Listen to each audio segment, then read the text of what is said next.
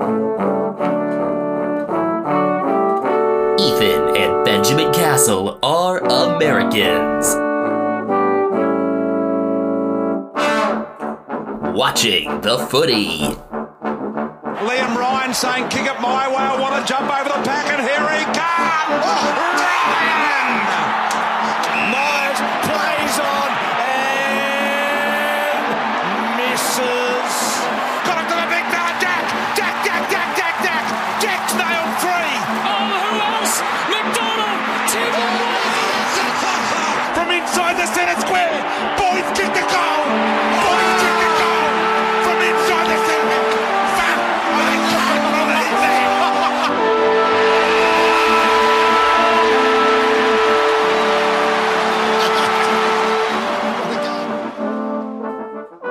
Good time of day, everyone. This is Americans Watching the Footy.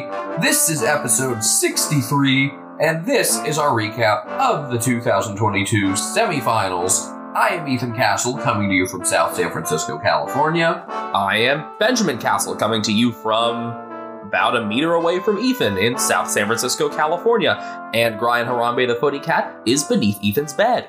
It's back to the standard greeting and back to one game amazing us each round, I guess? I'm not sure. I mean, after the first round of finals, it would have been hard to keep up with the level of drama and insane finishes. And there was no insane finish in this round, but of the two games, one was at least compelling the whole way through and had some unexpected twists, and the other, at some point, even in finals, you're going to have a game that's just kind of blah.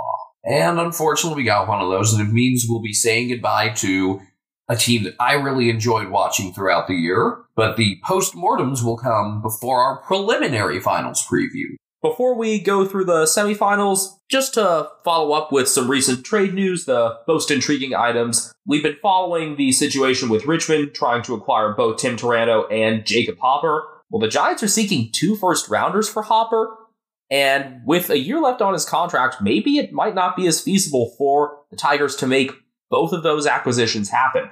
The Tigers do have their first-round picks for this year and next, but how much are they willing to give up? Hopper had previously been linked to Geelong, but more closely linked to the Cats has been his teammate, former Geelong Falcon, Tanner Bruhn. The Cats are continuing to pursue Bruhn, as well as Jack Henry's brother Ollie, who apparently already wants out of Collingwood. It's been tough for him to find a spot later in the year. I would be more than up for Ollie Henry. I don't know about how Bruhn would fit in, just because I haven't watched his game very closely, but the cool thing about both Henry brothers is they're pretty versatile players that can be slid into different spots, and as we've seen this year, that's a really good thing to have. Well, Jack much more so than Ollie. I've yet to see real defensive acumen from Ollie. But forward depth is certainly something that will be nice. It would still probably be tough for Ollie to crack the lineup every week, but as you manage guys, as injuries happen, that's a damn good backup plan. And if the sub rule stays in place as is, Henry has shown himself to be a very good fourth quarter performer. We'll be talking more about Fremantle, obviously, but they have had a number of players who have been rumored to be wanting out. We've already talked about Rory Lobb. Liam Henry may be wanting out now that he's slipped down in the pecking order. The rise of Michael Frederick factoring into that, as well as perhaps the extension of Bailey Banfield, which I did not really see coming, I must admit. Yeah, I thought Banfield would be in that category along with Lloyd Meek and a couple others of quality players who just couldn't crack a very deep lineup at Freo. And I thought he would have been looking for a new club that would serve his needs better in terms of playing time. Banfield is from Western Australia, and also there are going to be some lines in those forward two-thirds opening up, of course, with David Mundy retiring, with Nat Fyfe not nearly being the player that he once was, and also just constantly being hurt because he's Nat Fyfe, and also other players moving on, including Griffin Logan, all likelihood. There's a rumor that he's been offered 4 years by North, and Blake Acres, we know that Carlton have been steadily linked to him, and that is as unofficially official as unofficially official could get, that he'll be at Prince's Park next year. I don't know how Collingwood are going to have any sort of room to add anybody, considering how tough it is to crack their lineup to begin with. But it looks like the Pies are interested in Braden Fiorini from Gold Coast, who had a couple of really big games down the stretch this year. And also has been performing well in the VFL in recent times there. The Suns having made the preliminary final before losing to their Gold Coast rivals in Southport. Fiorini played the first 10 games, as well as rounds 15 through 18, though for 16 he was the unused sub. It is funny that there are big ads for the Southport Sharks at Metricon Stadium while the Suns are playing. Southport's late CEO was on the Gold Coast board, so that likely is a factor in that regard, but it is an interesting wrinkle in that rivalry. Well, we've only got 2 finals to break down, as we said, and one of them much more compelling than the other. I gotta say, from a Geelong standpoint, it was really interesting watching Melbourne and Brisbane. My thought process was, yes, Brisbane would be the easier matchup, but if they get there, they'll have beaten the Ds, they'll have won at the MCG, and then kind of just look like they have that it factor and might just be the team of destiny. And that's what the Cats are going to have to deal with. Well, it took well more than a half a footy for you to get to that thought, because Melbourne led by 15 at quarter time and 22 at halftime, doubling Brisbane up at that point. In fact, they led by 28 with just 16 seconds left in the second quarter after a Kazi Pickett goal, another big play by Mason Cox's favorite player. I just want to stop for a moment and say how wholesome this is. You know, Cox live tweeting games and just talking about how much he loves watching Kazi Pickett. I think it's the coolest thing. I hope this bromance is not one-sided. Having said that, I'm not nearly as well aware of Kazi's social media presence. It's just very cool and very genuine, and I think athletes being impressed by other athletes in the same sport as them is really fun. You know, it's one thing if a baseball player has a favorite football player or something. I think there's something so cool about this. Anyway, Pickett's goal puts the Demons up 28, and yet, in those last 16 seconds, the Lions got one back and got into half down 22. Another center clearance by Dane Zorko, his ability to kick from the center circle into the forward 50 on display yet again, and then Stephen May's fist went in the wrong direction, went right to Calamachi, and he scored just before the siren.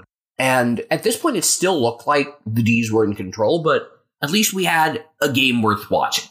Melbourne dominated possession early, winning contests, all the things that you'd expect from them, getting all sorts of clearances, but just not being able to fully cash in on the scoreboard. And when Melbourne have struggled to hold a lead this season, and entering this game, they had blown 5 leads of 22 or more this season. I knew that the possibility was there for something to really change in the second half. I just thought with their track record against Brisbane, not only this year, but going back a couple years as well, again, Melbourne had won 4 straight meetings going in, that they'd still managed to hold on. But Chris Fagan made easily the smartest coaching decision of the game at halftime, and that was deciding to put Jared Berry against Clayton Oliver one-on-one. And Berry took Oliver out of the game while getting possessions and runs himself. He did a really good job at keeping Oliver away from anything that mattered at most stoppages, especially on center bounces when everybody has to be a bit more spaced out. You combine that with Christian Petrarca, Max Gawn, clearly playing injured, and you can get why Melbourne slowed down so much. I mean, Petrarca was never going to be able to get in a complete game with a hairline fracture in his fibula, and Gawn, you could tell he just couldn't run in the second half.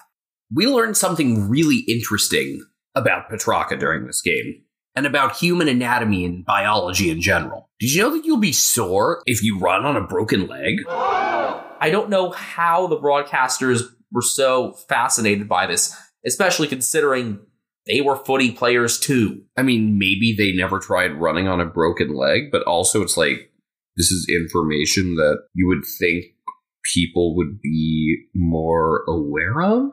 Boy, oh boy, wowee, Brian Taylor has never broken a bone. I don't know if he has or hasn't. He acted like he had it on the broadcast, that's for sure. I can get why the general sense of amazement he has toward anything going on in front of him gets really annoying for a lot of people. We still find it amusing a lot. I think he's awesome because he's so easily impressed. But I was just blown away by the idea that he felt the need to say that Petrarca would be sore after running on a broken leg. As if he weren't sore going in. Oh yeah, we didn't even lead by mentioning that Joe Danaher didn't play this game because his wife went into labor prematurely and he rushed back to Queensland. So in came former basketballer Tom Fullerton in his place. There was some discussion of stuff like, is it right to skip the game for the birth of your child? Obviously it is. I don't think there was really that much debate around it after the first couple minutes. I think common sense won out pretty quickly there.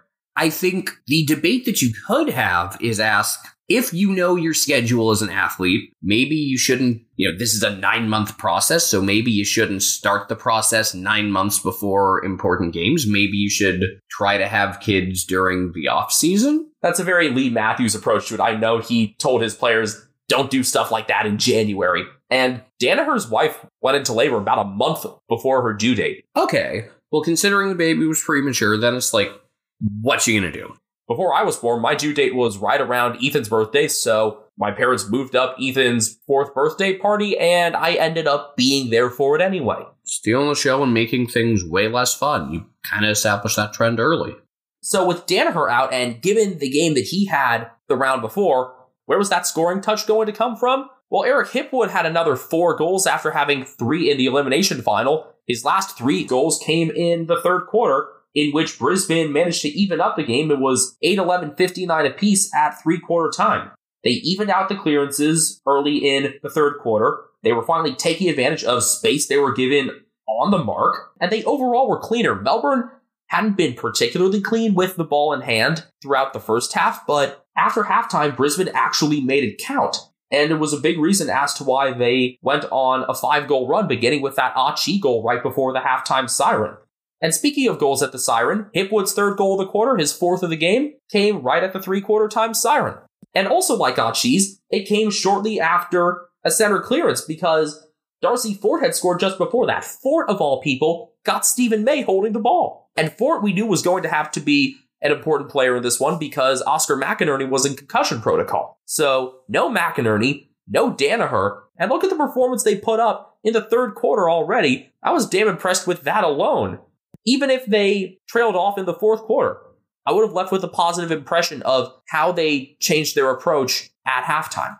Chris Fagan's really good adjustments finally appeared in a final, because we've seen it so many times during the home and away season, and while there are some things that you would understand why they would show up in home and away games but not finals, smart coaching is something that can show up year-round, and in this case it finally did.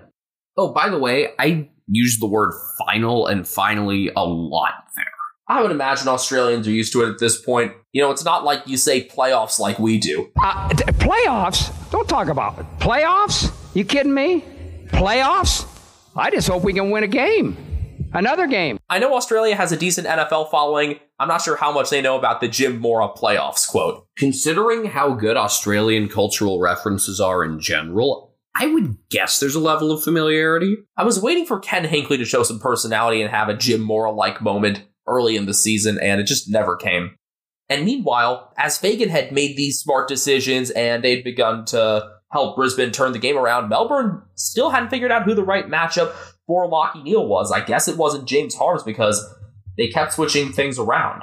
And Simon Goodwin put Tom Sparrow on Neale to start the fourth quarter. Neale had a very active game again. Nothing ever really stuck when they were playing against him. So we got into the fourth quarter, tied at 59, and barely 2 minutes into that final quarter, the Lions took their first lead of the game.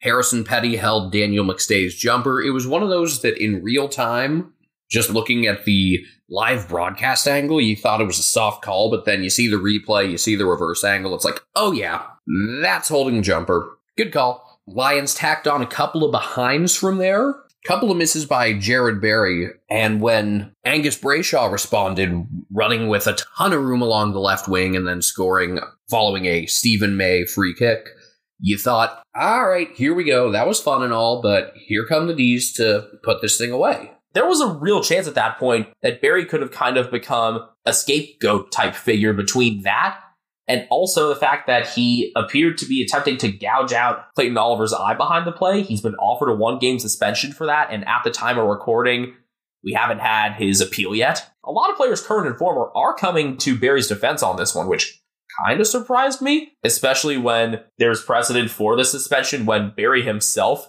was the victim of an eye gouging attempt by Andrew Brayshaw last year.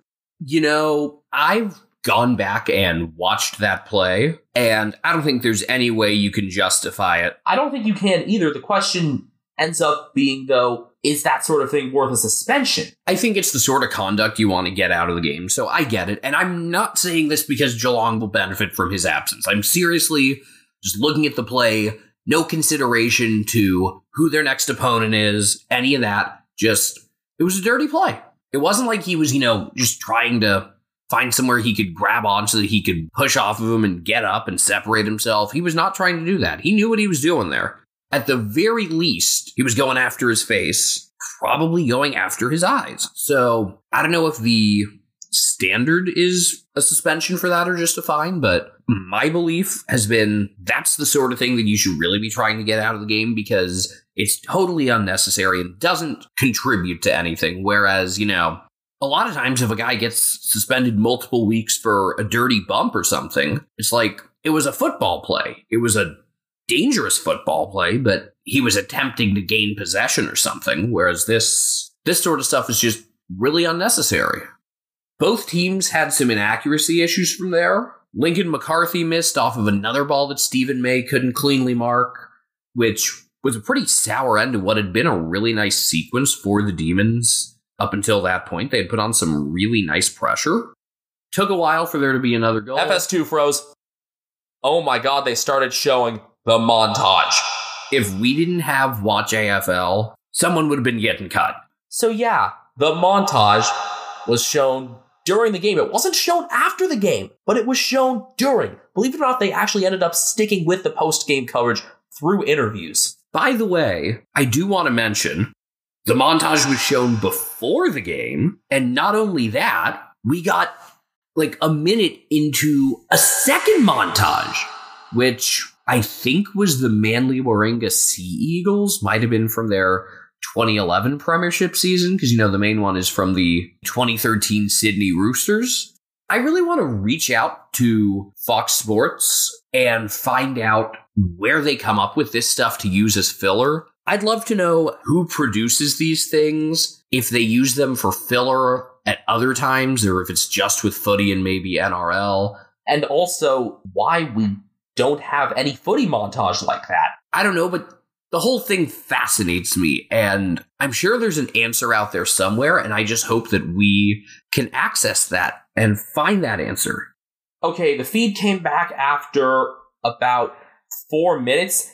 There was a goal that Fox Sports 2 viewers missed. A clean handball from Lachie Neal got the Sharon out of trouble, and Hugh McCluggage got a kick to Zach Bailey, so that stretched the lead to 9 with about 10 and a half to go. Once again, Zach Bailey showing up in important moments. Almost like he's really good or something. Almost like he would have been 22 under 22 had he not been born the exact day he was, because he turns 23 a day before the grand final.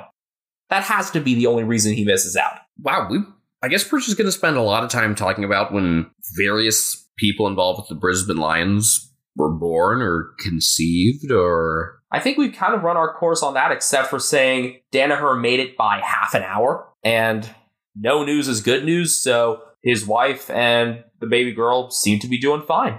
I would have never guessed that he didn't have any kids before, just considering his goal song this year is Let It Go, which made me think he probably, it's the sort of thing that like, oh, his kids like Frozen. That's why.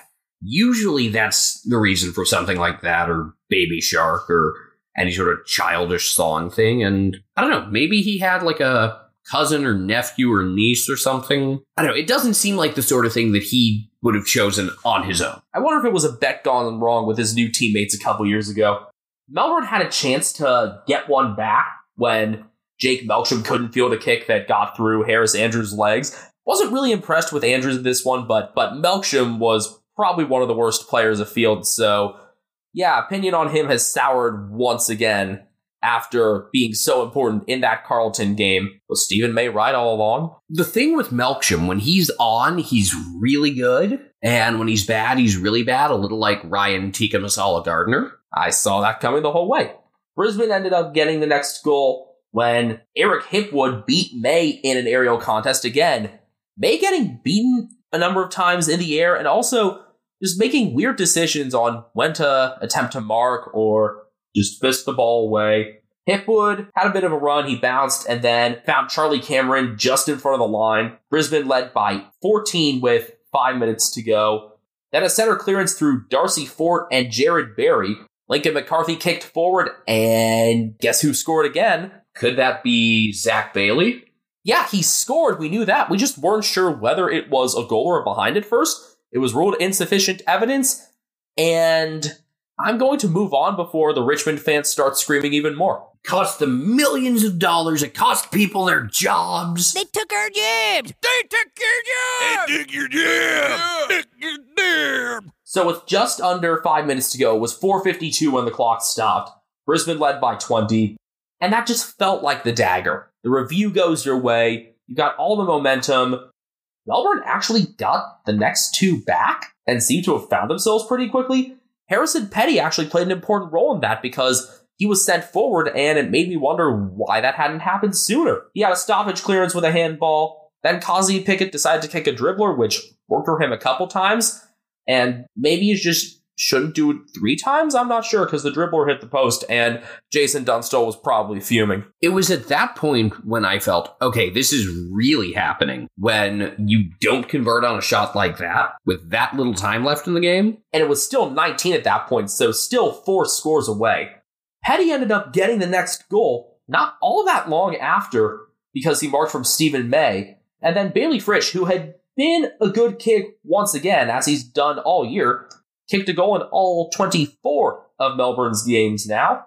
This work, though, wasn't in finishing the job, but in really starting it, because he freed the ball by laying a pretty good bump on Darcy Gardner. Alex Neil-Boland ended up with the ball. Luke Jackson did a good job in the air, getting even in a marking contest with Andrews that he entered kind of late, and Harrison Petty involved again, the assist to Ed Langdon. So all of a sudden, it's just a 7-point game with 2:08 to go, 86-79 in Brisbane's favor. Did you still think at that point that the Lions had it won? No. I thought at that point they should still be able to close this out, but there's a chance something historic happens here and the Lions absolutely blow it again. But instead of historic, it kind of ended up hysteric. I mean, at least Lions fans were probably in hysterics after seeing the kind of stuff that Jake Lever pulled at the end of it all. And hysteric is probably a good adjective to describe the kind of uncontrolled reaction he had. Yeah, the game was basically already decided at this point, considering the Lions were close to the Melbourne goal, up 2 scores, little over a minute left, so it was really done at this point. Before this, Melbourne had actually gotten that center clearance, but Jared Berry put on a smother of a Jack Viney kick that would have put the ball inside 50, and from there, Brisbane largely controlled it. Once there was a minute left, you knew that it was over. Eric Hipwood and Dane Zorko helped get the ball into the 50. Jake Lever fielded the ball and was pretty quickly caught by Daniel McStay, and holding the ball was called. I'm still not sure if it was the correct call, but I can see how prior opportunity could be argued. I'm not mad at the call. I'm not sure if I'm mad about it at all, especially when the way that the next few seconds came to be just ended up being funnier for me more than anything. Yeah, the super demonstrative reaction just kind of summed up Melbourne's frustrations, where they finally boiled over, and this time it didn't happen inside of an upscale French restaurant. The thing is, it wasn't the big reaction that caused the 50-meter penalty. It was Lever refusing to give the ball back to the umpire when you heard him say 3 times, "Give it back to me or it's 50." We could hear it on TV, even with the crowd yelling, so there's no way Lever couldn't hear it. And it's a damn shame that Lever's the centerpiece of all this, because we've been super complimentary of him throughout the whole season about how strong he is aerially and how he and Stephen May build off each other. Lever had been one of the best players afield before this moment. He'd stepped up when May hadn't. I made a pretty crappy pun at the time that a lever or lever usually opens doors instead of closes them. People seized on it. They liked it. I guess dry humor just works in really emotional situations on social media. McStay slotted the goal from right in front, so it ended up Melbourne 11-13-79, defeated by Brisbane 14-8-92 for the first time in over 8 years since round 21 2014 against Collingwood. The Lions were victorious at the G, and they turned it around in areas where Melbourne had been strong in previous meetings and throughout a lot of the season. They ended up +3 in contested possessions in the second half, when they were -23 in the first. Their pressure went above Sydney Swans levels at times, when in their first 2 meetings it was Melbourne that had all the pressure. They were less predictable in where they were moving the ball. And in the second half, the scoring went Brisbane's way 70-35. Melbourne were doubling them up at halftime. Brisbane doubled them up the rest of the way. My hope is that the Lions just run out of gas from this game, kind of like Collingwood had their epic win over West Coast in the 2020 finals, and the next week just had nothing left in the tank. But this looks like a different Lions team now. Oh yeah, they're going to be getting Joe Danaher and Oscar McInerney back too. That they put on this performance without them is all the more amazing, as I hinted at earlier. It's going to be extremely tough at this point for them to exclude anyone. Of course, Tom Fullerton's going to get the short end of the selection stick, but he did well as a ruck support and had some definite impact off stoppages in the second quarter in particular. And also, Charlie Cameron finally shook free from Michael Hibbert a couple times when Hibbert had been locked down to the point of throwing away the key in their first 2 meetings. Charlie ended up kicking 3-1. But the game revolved around Jared Berry in the second half for what he managed to do against Clayton Oliver. Berry ended up kicking it behind and having 26 disposals and 8 marks. 22 of Berry's 26 disposals were in the second half. 22 disposals to 9 for Oliver after halftime, and 9 of Berry's were contested. 8 of Oliver's were 8 of 9. Berry did not leave his side when Melbourne had the ball. Berry had 5 clearances to Oliver's 3 in the second half as well. So have the Lions found their tagger for the long term? This could be a real solution for them. Could have been just a guy playing out of his mind on a big stage, just really brought it at the right time. But that's the sort of performance you need if you're going to excel in a finals run. You're going to need some guys who are usually just kind of there, kind of on the marginal side, really stepping up and playing at an elite level. And they certainly got that in this game. I had seen some flashes of Berry being a strong tagger at times this season.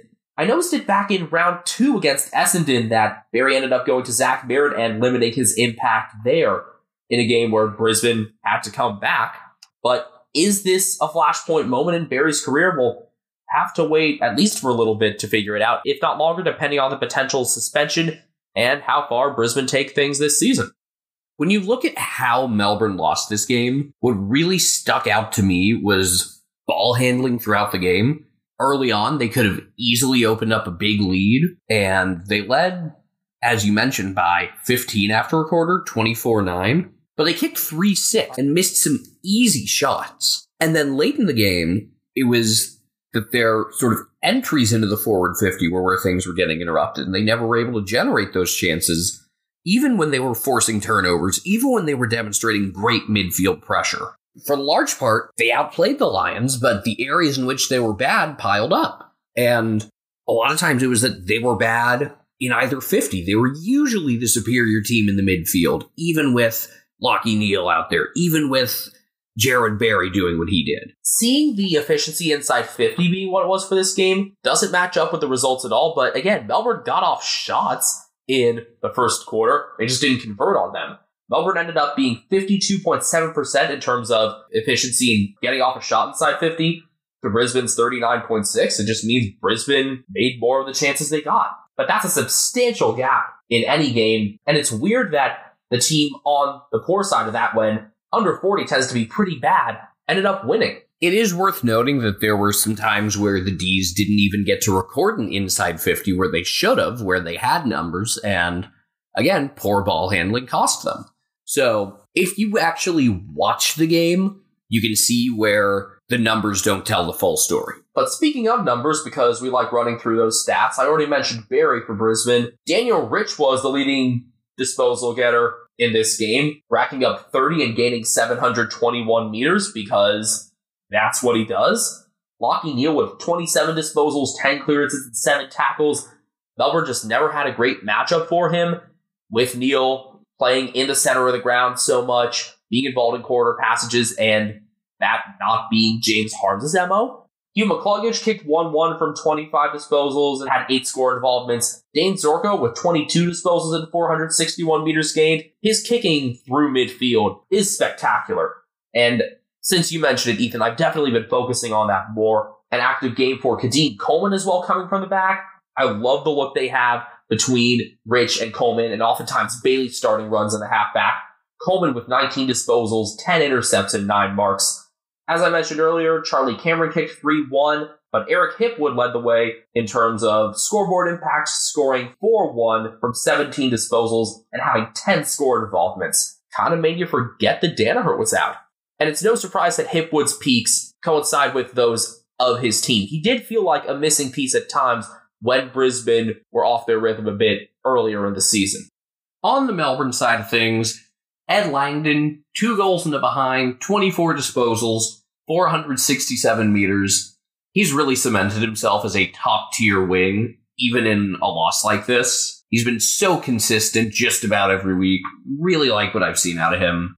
Clayton Oliver was limited by Jared Barry in the second half to just 9 disposals, and he finished with only 21 for the game, but still recorded 12 tackles and 9 clearances. James Harms, 20 disposals and 8 score involvements. So even though tagging didn't work for him, he had his impact on the game elsewhere in a positive manner. Jack Viney, a behind, 20 disposals, 9 tackles, and 7 clearances.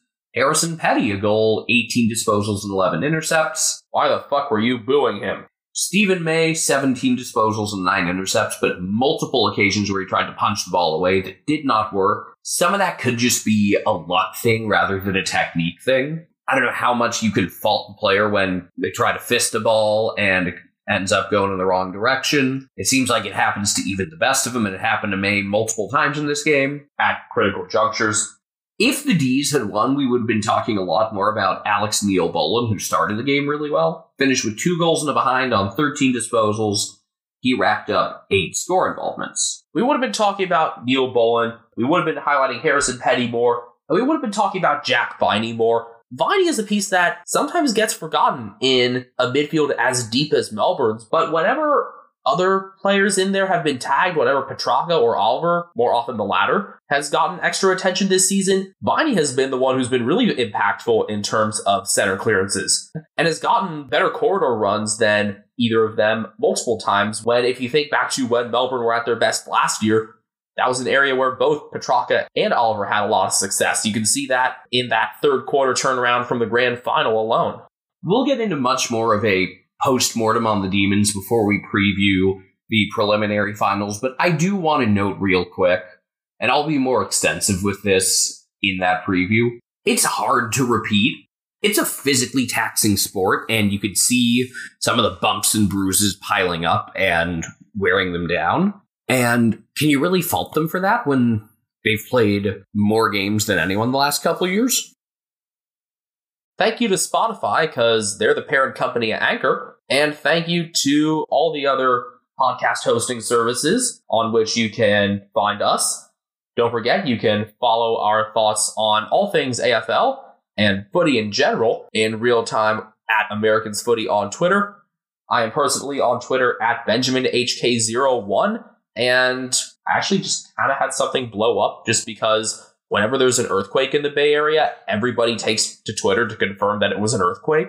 It's actually really neat. Like, if it's a smaller earthquake, one of the easiest ways to track it, because, you know, one of the important methods to tracking an earthquake is tracking who felt it. People just, like, reflexively go to Twitter, and it's one of the neater uses of this platform. It's definitely like social media for good.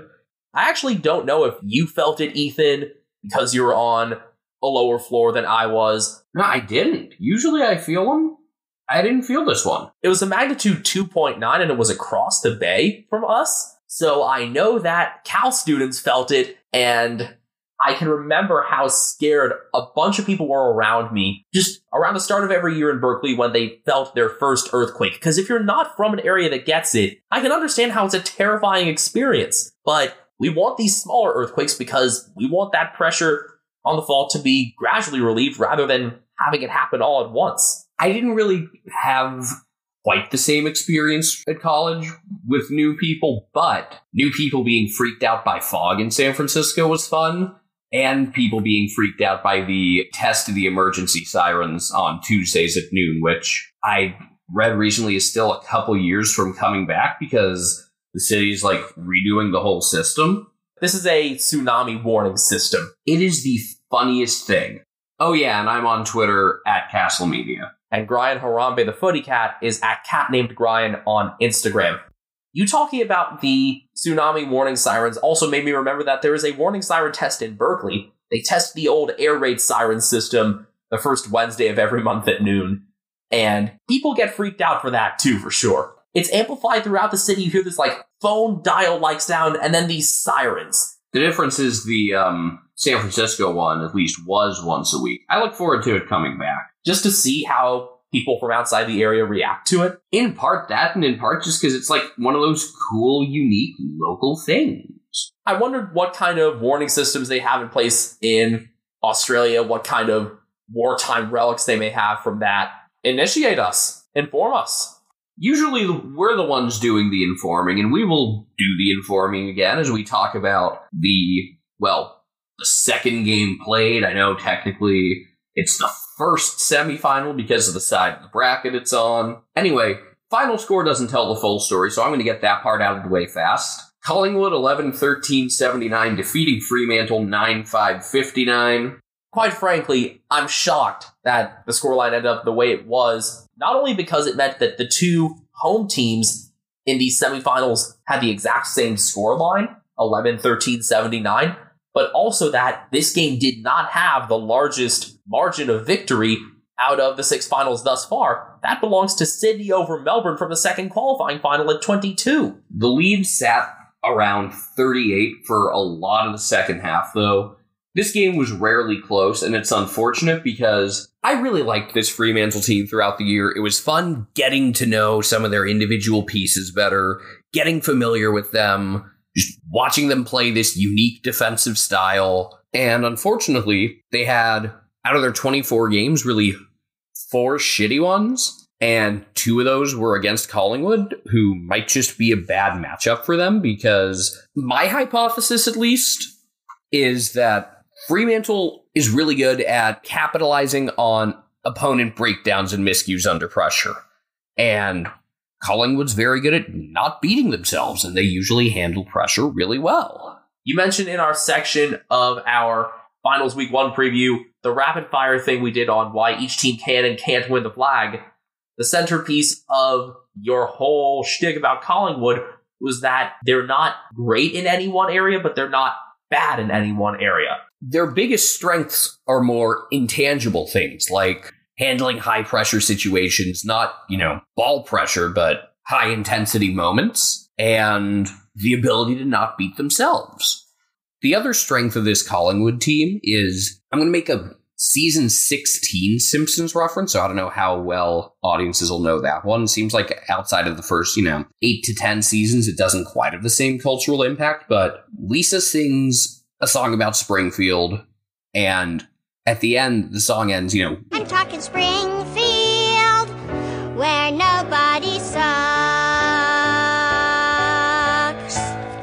except for Flanders. Which, Homer adding the except for Flanders at the end. Well, this is like the original version of the song, where nobody sucks. One of the things that Collingwood has built is a team where nobody sucks, and that's half the battle. Just having acceptable players, not great players, takes you a very long way. Trent Bianco had to come in because Taylor Adams had an even more severe groin injury than he had earlier in the season. He tore it off the bone in the qualifying final, and you didn't leave this game thinking negatively of Bianco. He fits into the system pretty damn well. Did he do anything exceptional? No. Did he need to? Also no.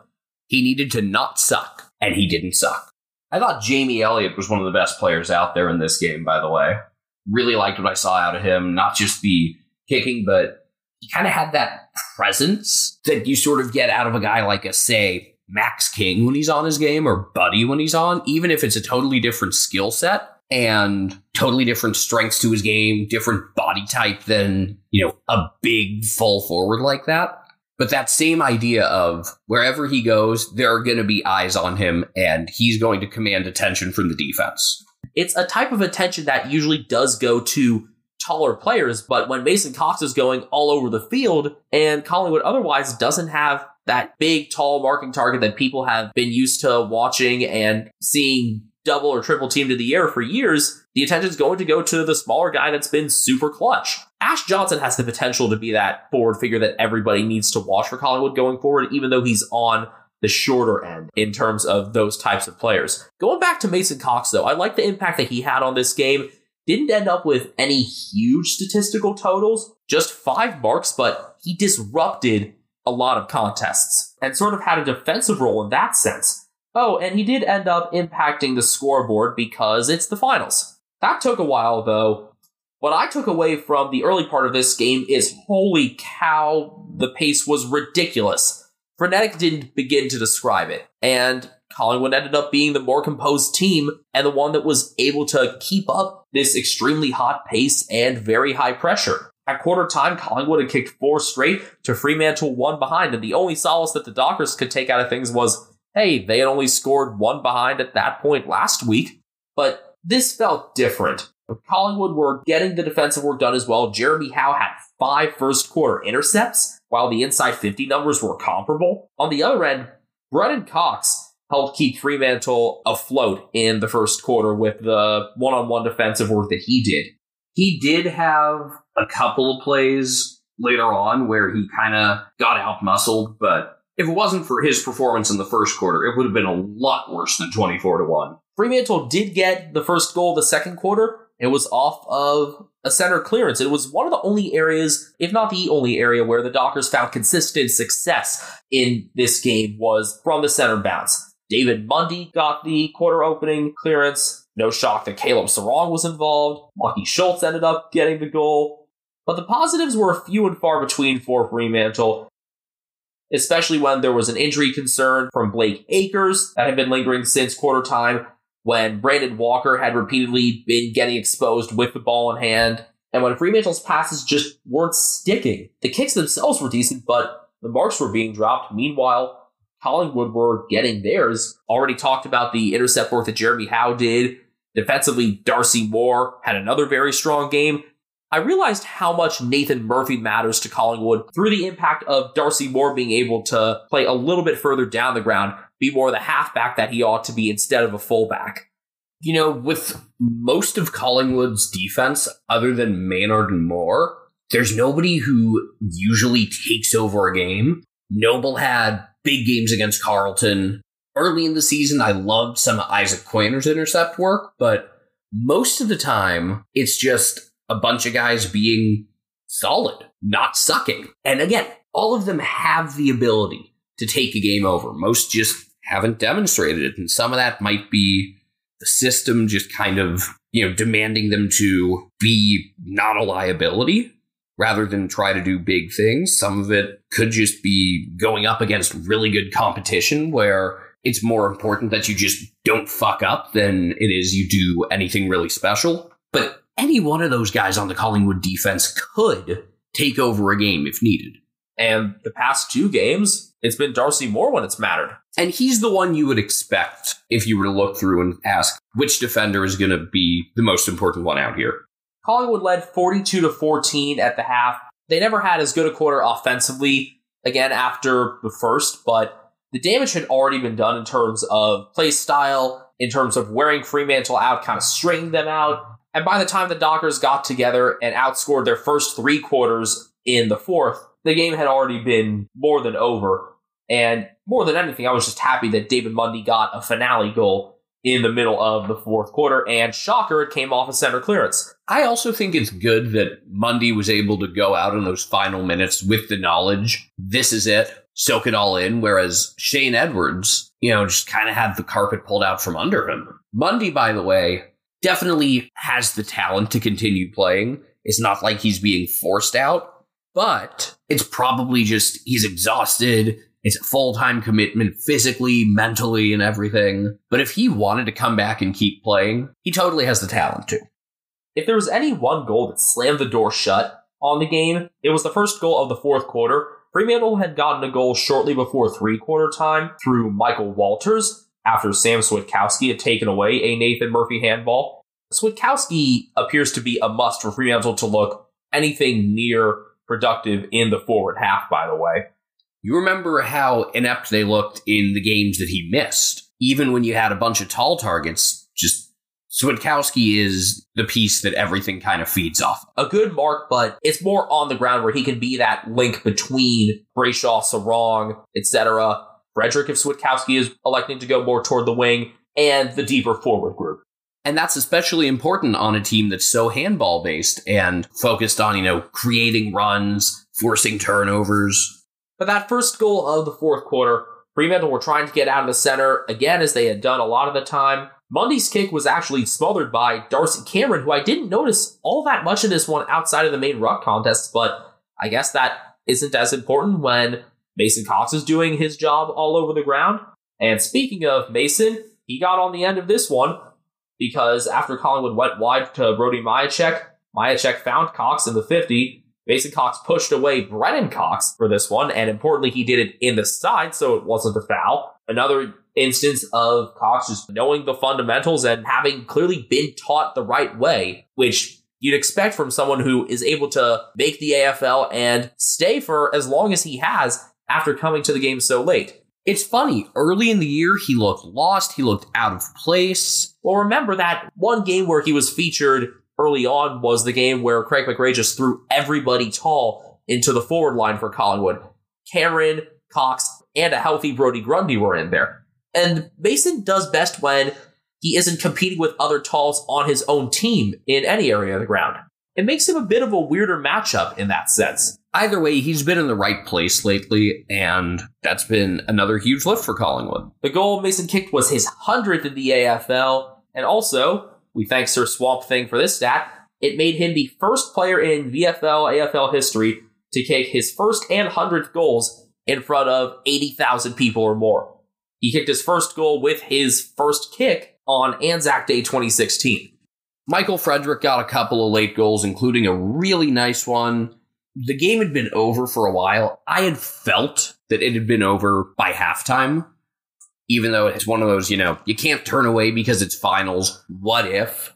But I never felt like there was ever a real push coming from the Dockers. The last couple minutes of this game, though, did feature a couple of really nice highlights. A big Jeremy Howe mark, and a few minutes before that, a really cool Michael Frederick goal from the boundary that accounted for Frio's final goal of the night. It wasn't just from the boundary, it was from beyond 50. It was from 52 in that sort of corner there where the 50 arc meets the boundary on the right side.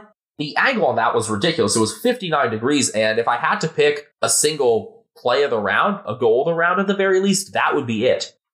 Frederick had some inconsistency throughout the year, but I think the Dockers are starting to figure out how to deploy him, and heading into next year, he's got a chance to make for a really big season.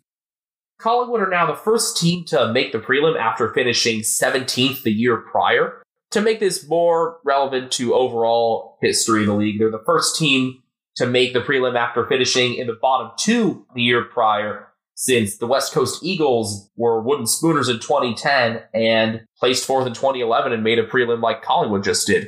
But none of the teams that have done anything like that ended up winning the flag. So add that to more reasons why I'd be betting on the Swans next week. In terms of what worked for them in general, they kept pushing the pace and it kept working. And the pressure they created in the first half meant they had one-way traffic through the quarter. And that's where Jack Crisp and Jordan DeGoey did their thing once again. Crisp finished with 2 goals, 24 disposals, 600 meters gained. DeGoey, who looked awesome for the second week in a row, a goal, 24 disposals, 12 score involvements, 626 meters. I hope he's able to keep himself in line off the field because, man, he's been really good on it lately. I hope this can kind of serve as motivation for him as like a, here's what I can do when I'm doing the right things off the field. Nick Dacos had a team-high 25 disposals. Jeremy Howe, a big night with 17 disposals, not a staggering number, but 13 intercepts, 8 marks. Fremantle stats of note, Caleb Sarong, the disposal leader for the game with 34. Andrew Brayshaw had 32 disposals and 8 tackles. Now I guess the conversation for him goes back toward the Brownlow. Might he get it? Is it Oliver? Is it Miller? Is it Neal? Who the hell knows? I'm really looking forward to Brownlow night this year because I really don't know what's going to end up happening. As I've said, I think it is going to be Tuke Miller, but it's a close race, and I'm really looking forward to Brownlow night, which has been moved up by one day so as not to conflict with the Queen's funeral. Blake Akers, who I mentioned at the top of the program, is almost surely going to be off at Carleton next year. 27 disposals, 9 marks, and 569 meters gained. Well, now he has even more of a reason to hate Collingwood. Luke Ryan had 23 disposals, 588 meters gained. Hayden Young, 21, 11 marks, and 8 intercepts. These big defensive numbers basically mean, though, that they were tested a lot. Will Brodie with 17 disposals and 11 tackles. He transitioned during the year from being a big clearance guy, especially center clearances, to being more of a tackler and allowing Sarong and Brayshaw to do more of their work together. So I guess that's a clear sign of Brodie learning how to fit into this pretty talented Fremantle midfield. The biggest need for Freo going forward is consistency in their forward lines, and maybe having young blood through guys like Jai Amos can help on that front, especially when Rory Lobb is likely to go, Griffin Logue as well. Hopefully what they have in the pipeline can deliver for him going forward. I expect Justin Longmuir to figure out a way to deploy the pieces correctly because he's Justin Longmuir. And I think this year helped us understand how good of a coach he is based on how Fremantle had managed to turn things around in a lot of games in the second half. But again, we'll touch on that more when we get in our next episode. And I guess we're looking forward to that at this point because we've gone through both games of the round. And we've kind of given our pieces that will help us lead into that post-mortem talk when we get there. We hope you've enjoyed this 63rd episode of Americans Watching the Footy. Don't forget you can find us on Twitter at Americans Footy. You can find me individually at Castle Media. You can find me individually at BenjaminHK01, and you can find Brian Harambe on Instagram at CatNamedBrian. You better be looking forward to these prelims, especially if your team had this past week off, because you ought to be rested up pretty nicely and largely healthy, and everything's coming to a head now. We're in the Final Four. If you're looking at the state leagues, we're approaching the grand finals, and that I'll definitely be watching some of that this weekend, so this really is the home stretch, and we're embracing it, as I hope all of you are as well. Thanks again for tuning in.